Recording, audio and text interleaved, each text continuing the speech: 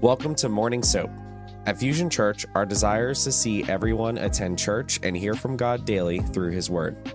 The Bible reveals God's responses to various situations, and through daily devotions, we can reshape our thought patterns, transform our minds, and become more Christ-like. Join us here every Monday through Friday as different pastors and leaders from Fusion Church provide insightful devotions and teachings based on the day's scripture. For the current soap reading plan, visit fusionchurch.cc/soap and join us as we deepen our understanding and relationship with God. Let's pray, and then let's dive into the Word today and see what God really has to show us out of 1 Chronicles 28 this morning. And I'm reading out of the New Living Translation. Hold on, let me get something. There we go. So, verse 1, David summoned all the officials of Israel to Jerusalem, the leaders of the tribes, the commanders of the army divisions, the other generals and captains, the overseers of the royal property and livestock, the palace officials, the mighty men, and all of the other brave warriors in the kingdom. David rose to his feet and said, "My brothers and my people, it was my desire to build a temple where the ark of the Lord's covenant, God's footstool, could rest permanently. I made the necessary preparations for building it. But God said to me, 'You must not build a temple to honor my name, for you are a warrior and have shed much blood. Yet the Lord, the God of Israel, has chosen me from among all my father's family to be king over Israel forever. For he has chosen the tribe of Judah to rule, and from among the families of Judah, he chose my father's family. And from among my father's sons, the Lord was pleased to make me king over all Israel.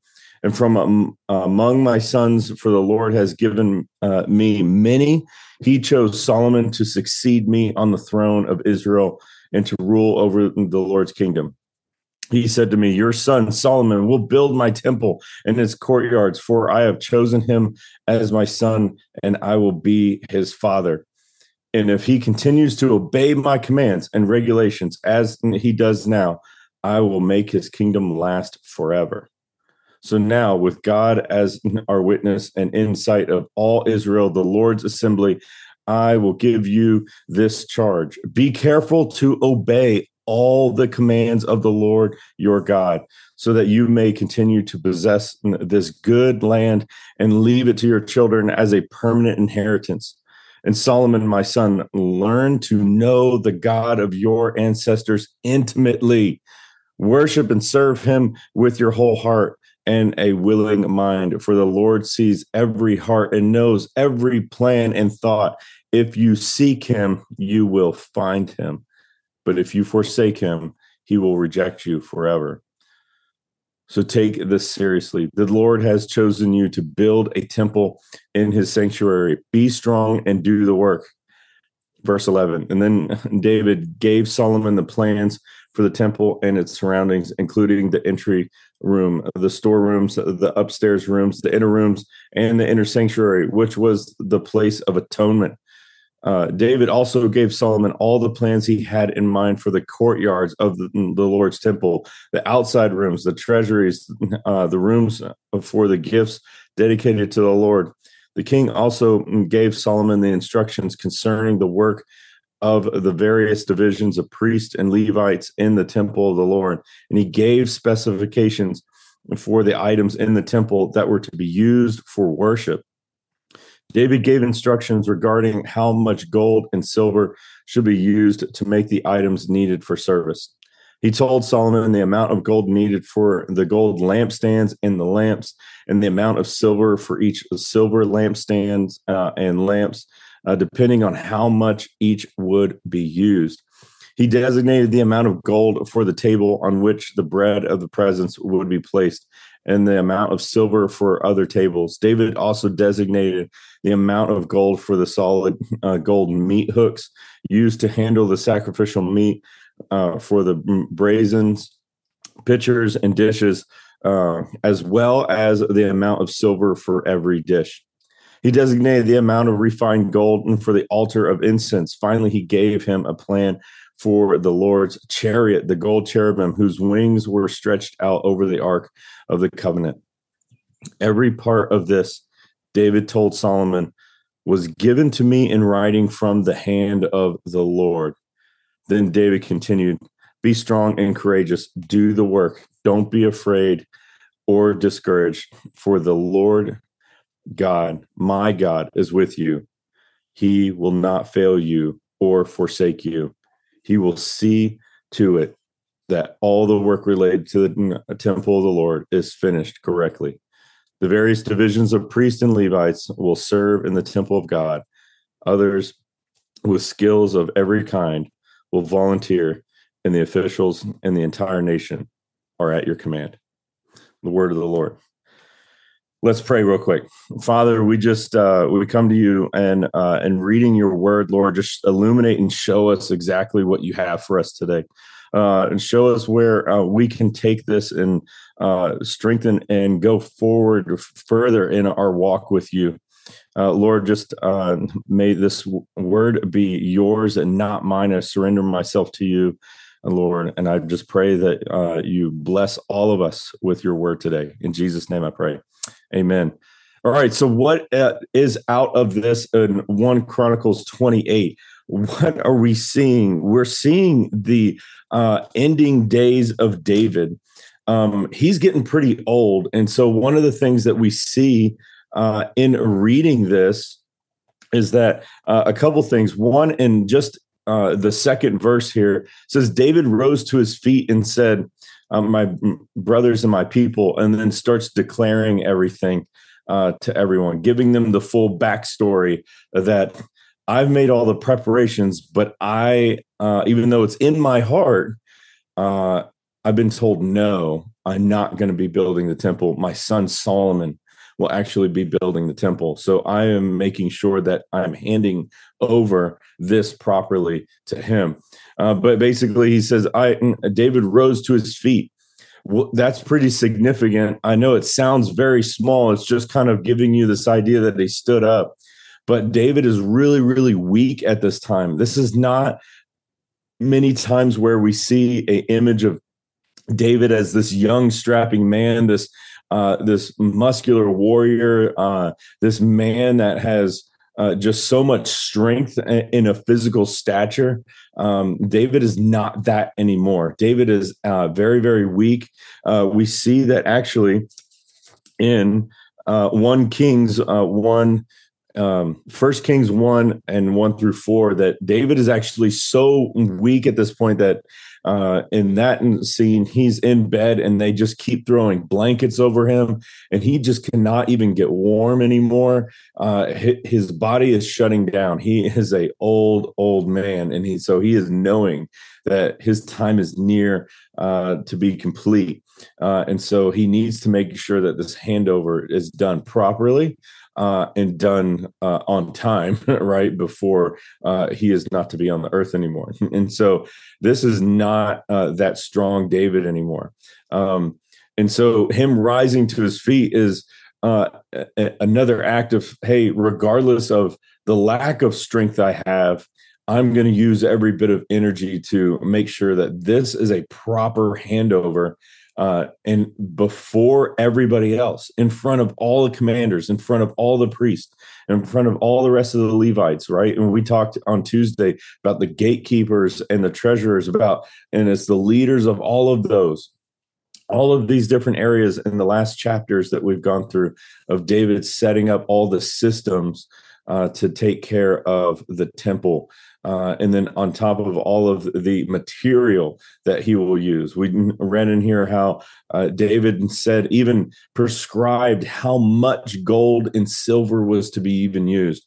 And so he's not leaving any stone unturned for Solomon, his son, to know, like, or to second guess what the right answer is in some details. And make sure that, hey, I'm setting you up for full success here, my son. And he's making sure that it's very public that everybody else knows what's going on. And so there's no messing this up. We really see a really good thing here, though, is that this is another immensely great leadership quality.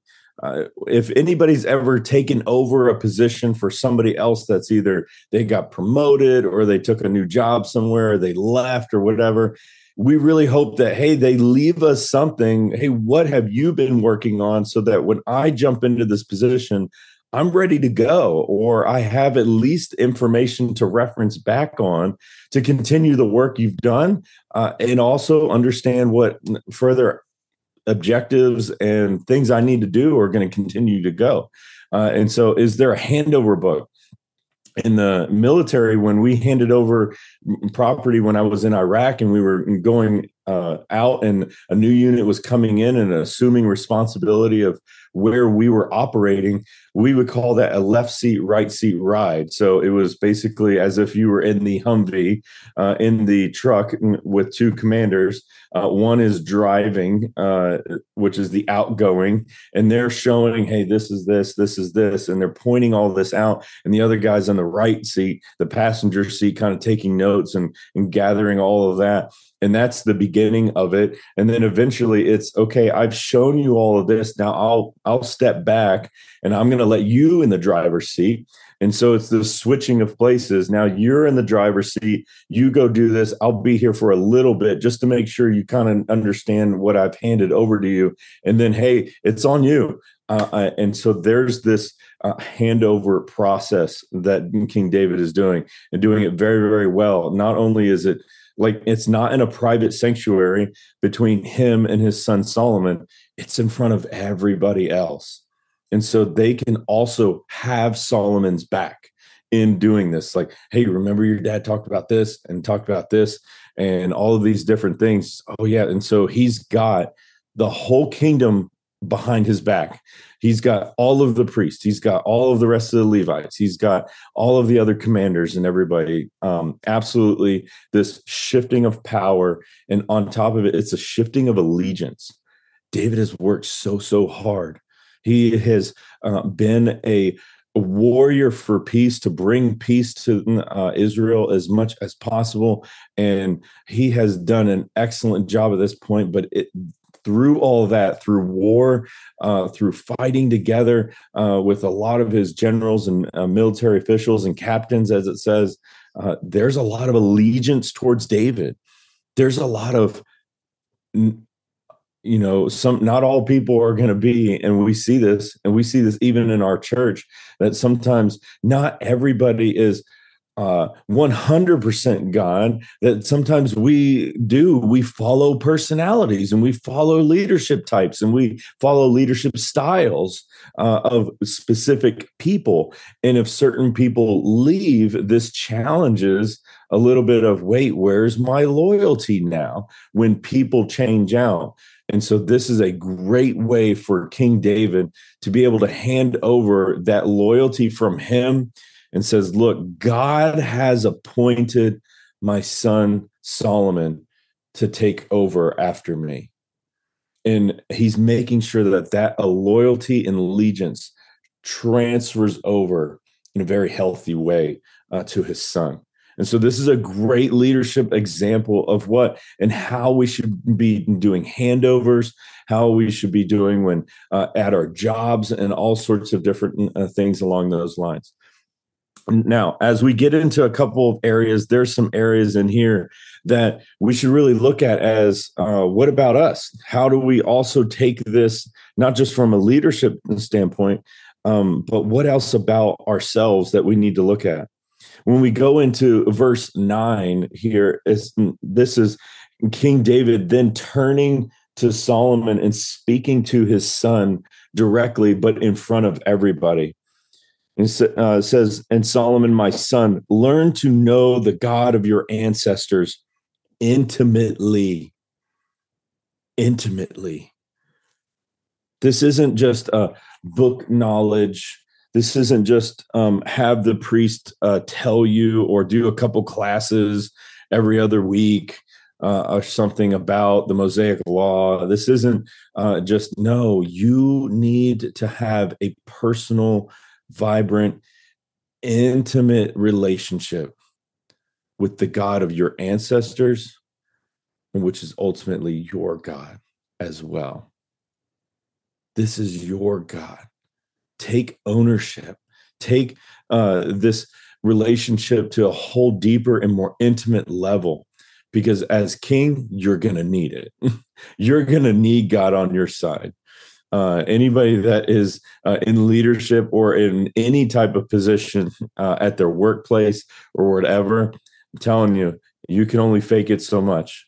But without God, it ain't going to last that long. And so he's telling them right now, you don't want to do this alone. You're not meant to do this alone. None of us are meant to do life alone.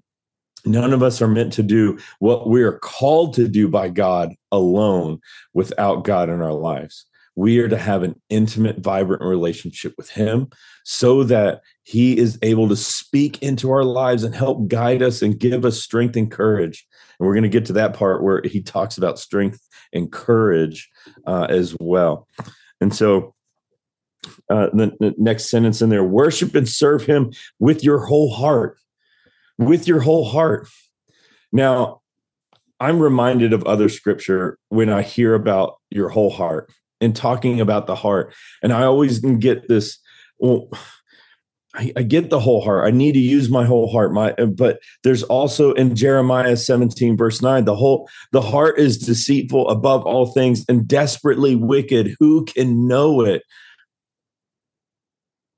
And then in the next verse 10, I, the Lord, search the heart. I test the mind, even to give every man according to his way, according to the fruit of his doings. Yes, our heart is wickedly deceitful. Our heart can really guide us in the wrong way.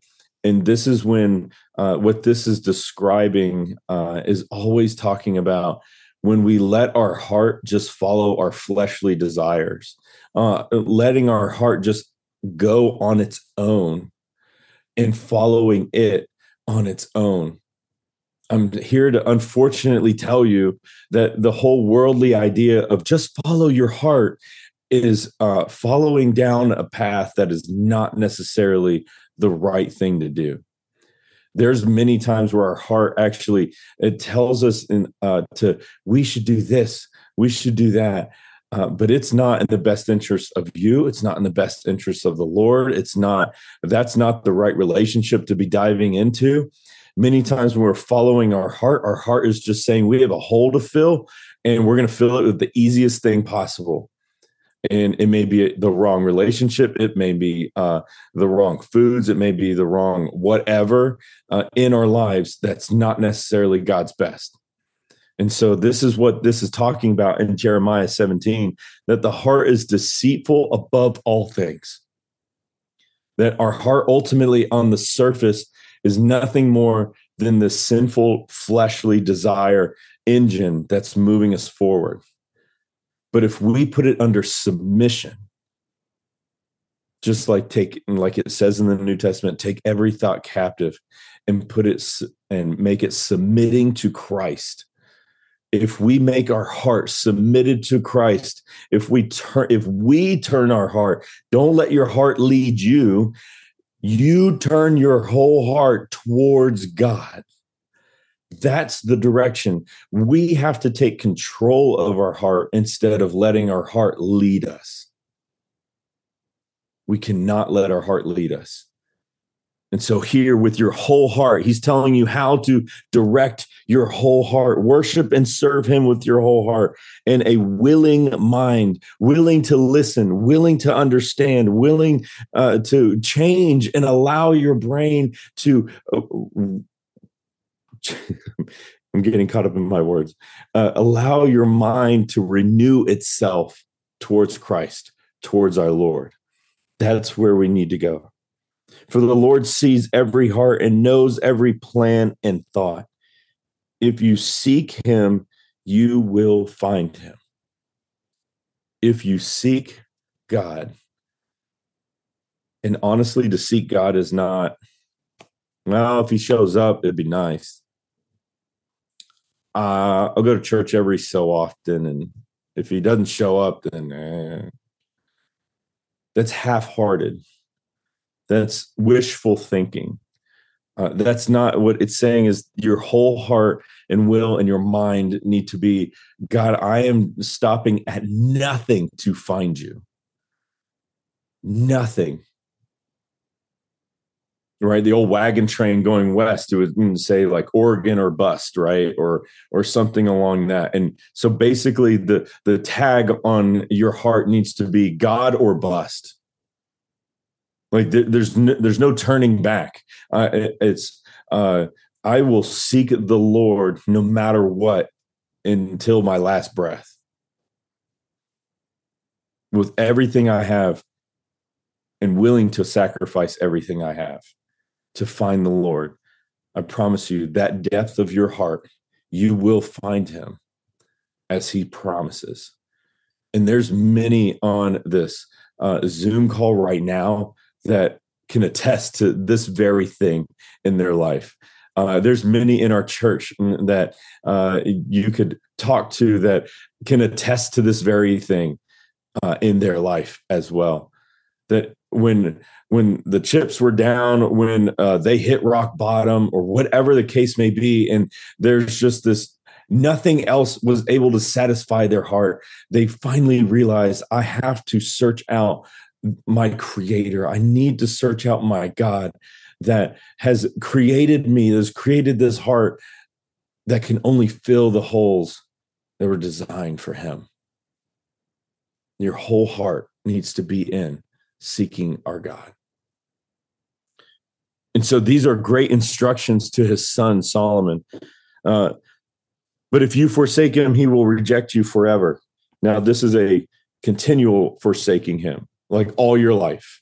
And we see this even in our New Testament context, right? If you forsake God all your life until your last breath, God will forsake you as well. He gives you that honor and dignity that, guess what? If you do not want to be with him forever, you do not have to be with him forever.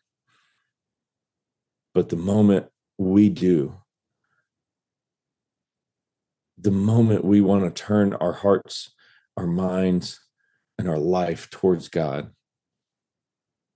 he's like that father for the prodigal son, with his arms stretched open, not caring about the inheritance you burned up, not caring about the foolish mistakes you made, not caring about the family division that you may have caused, not caring about the hurt and pain that they've gone through, waiting for you to come home. You're just home. And God's hands are wide open for you to come home.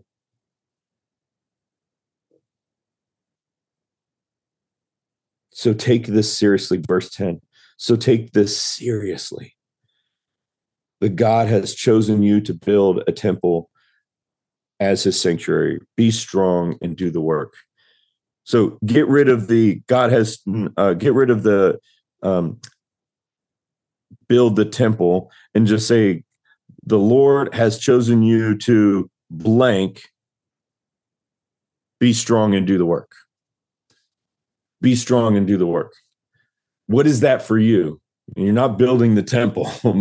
I would say quite most of us, if not all of us that are listening to this podcast or anything, we're not going to be building the temple. One, because with the Holy Spirit living in us, we are the temple already. So there's no need for that. But what is it that God is calling you to? What is it that God is saying, this is where you need to be moving towards in your life for your purpose? That is what you need to write. The Lord has chosen me to blank. Be strong and do the work. Be strong and do the work. And so I want to skip it all the way down to verse 20. David then is saying, and I love this, be strong and courageous and do the work. Be strong and courageous. Don't be afraid or discouraged, for the Lord God, my God, is with you. He's talking to his son Solomon still. He will not fail you nor forsake you. He will see to it that all the work related to whatever your calling is, here it says, to the temple of the Lord, is finished correctly. He will see it that all the work related to what he's calling you to do will be finished correctly. And so it starts out with be strong and courageous. And we see this in so many different areas. We see this in Joshua 1, 6 through 7, Joshua 10, 25, 2 Samuel 10, verse 12. Just this be strong and courageous. You know, Solomon was very known for the wisdom in which he was blessed with by God. We'll read further on that as we get into Solomon's life and his kingship and reign and all of that. And it's a wonderful thing. And we should always be praying for wisdom. But I feel like I don't remember the last time somebody said, "Can you pray for courage for me?" Or even telling me I'm praying for courage. Like I have not heard many people saying I'm praying for courage. Strength, yes. Usually it's strength to get through a hard time or a hard situation. And then it's coupled with wisdom. We should always be praying for wisdom. Of course, I'm not negating that at all. But I am saying that it sounds like, in personal experience, quite recently, courage is not a word that I've heard a lot of. I've not heard a lot of people saying, I need courage to get through this. I need courage to know, because guess what? You can have the wisdom, but do you have the courage to act on it? A lot of us actually, we have the wisdom of knowing what to do, but we don't have the courage to act on it. And so therefore, the next part, do the work, doesn't get done, because we don't have the courage to make the steps to go forward to do the work. And so we need to be strong and courageous. I'm actually going to go into our New Testament context and start in Ephesians 6, verse 10. If anybody knows, Ephesians 6 is the whole armor of God. And verse 10, finally, my brethren, be strong in the Lord and in the power of his might. Put on the whole armor of God, that you may be able to stand against the wiles of the devil.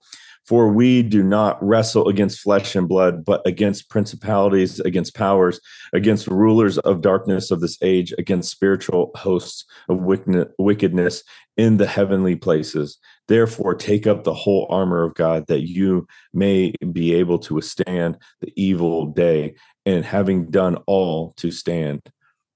Therefore, stand, having girdled your waist with truth, having put on the breastplate of righteousness, and then on and on, the rest of the pieces of the armor of God. Have courage. Have courage. All of this is basically telling me in more words than just the word courage, to have courage. Put on your armor, put on what you need to go fight the day, because we've already won in Christ Jesus. The victory is already there. We just need to show up to the battlefield so that we can say, guess what? I was a part of the fight, but my God has absolutely won.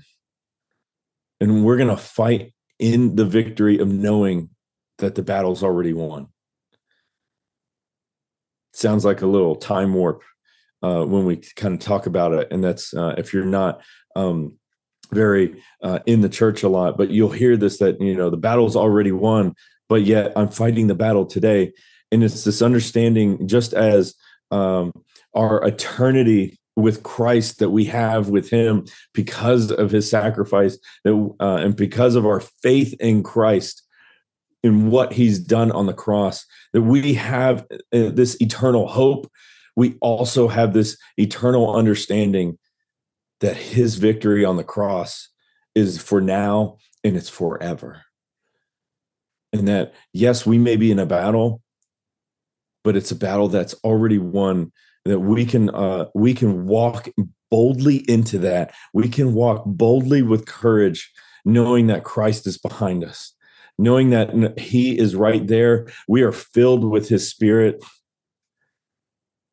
That don't worry about it. Don't worry about it. We have everything we need to be courageous in what God is calling us to. But there's also a level of it's okay to feel sometimes that you're not. It's okay to say that. We see even Paul was saying this in 1 Corinthians 16, verse 13. Be watchful, stand firm in the faith, and act like men. Be strong. Let all that you do be done in love.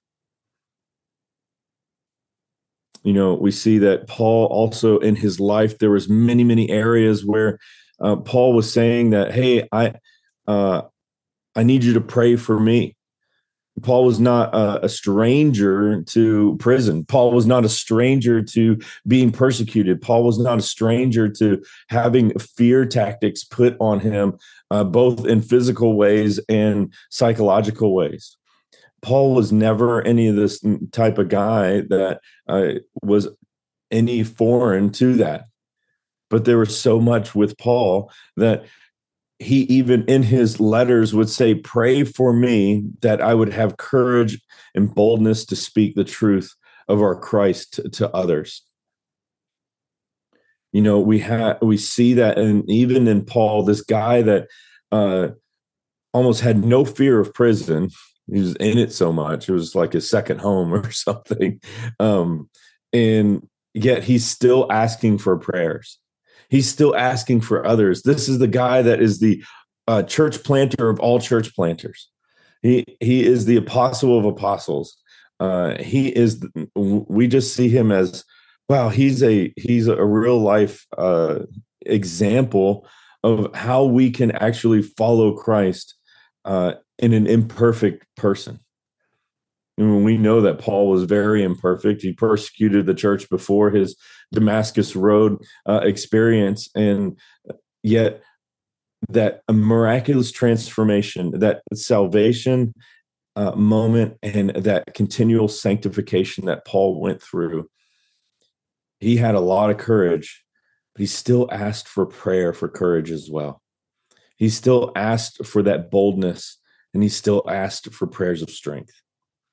And so that's a great example for us that, yeah, we may feel that we're able to do it, but even on those days that, and today is not my day. This morning is not my morning.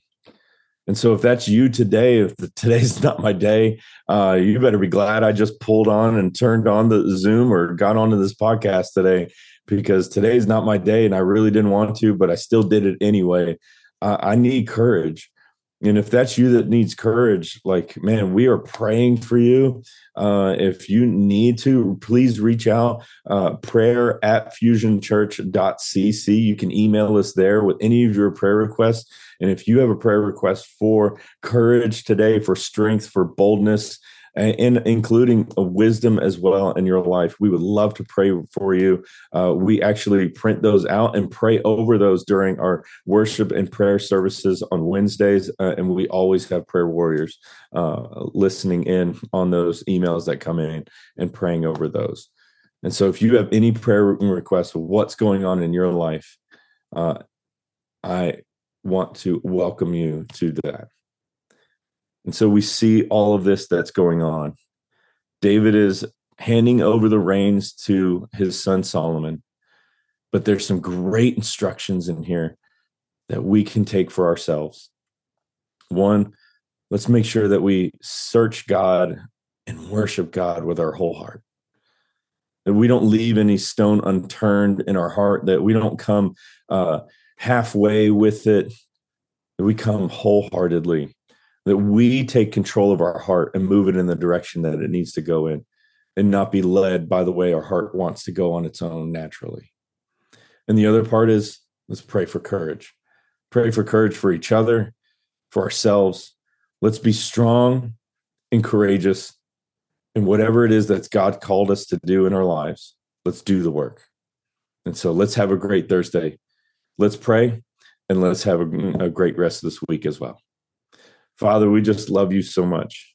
We thank you for your word today. We thank you for these great instructions and seeing what David is doing as he's handing over the throne to Solomon, handing over all of the plans and materials and preparations and guidances of being able to build the temple, and telling his son Solomon, I've got you. I've set all this up. I've set you up for success.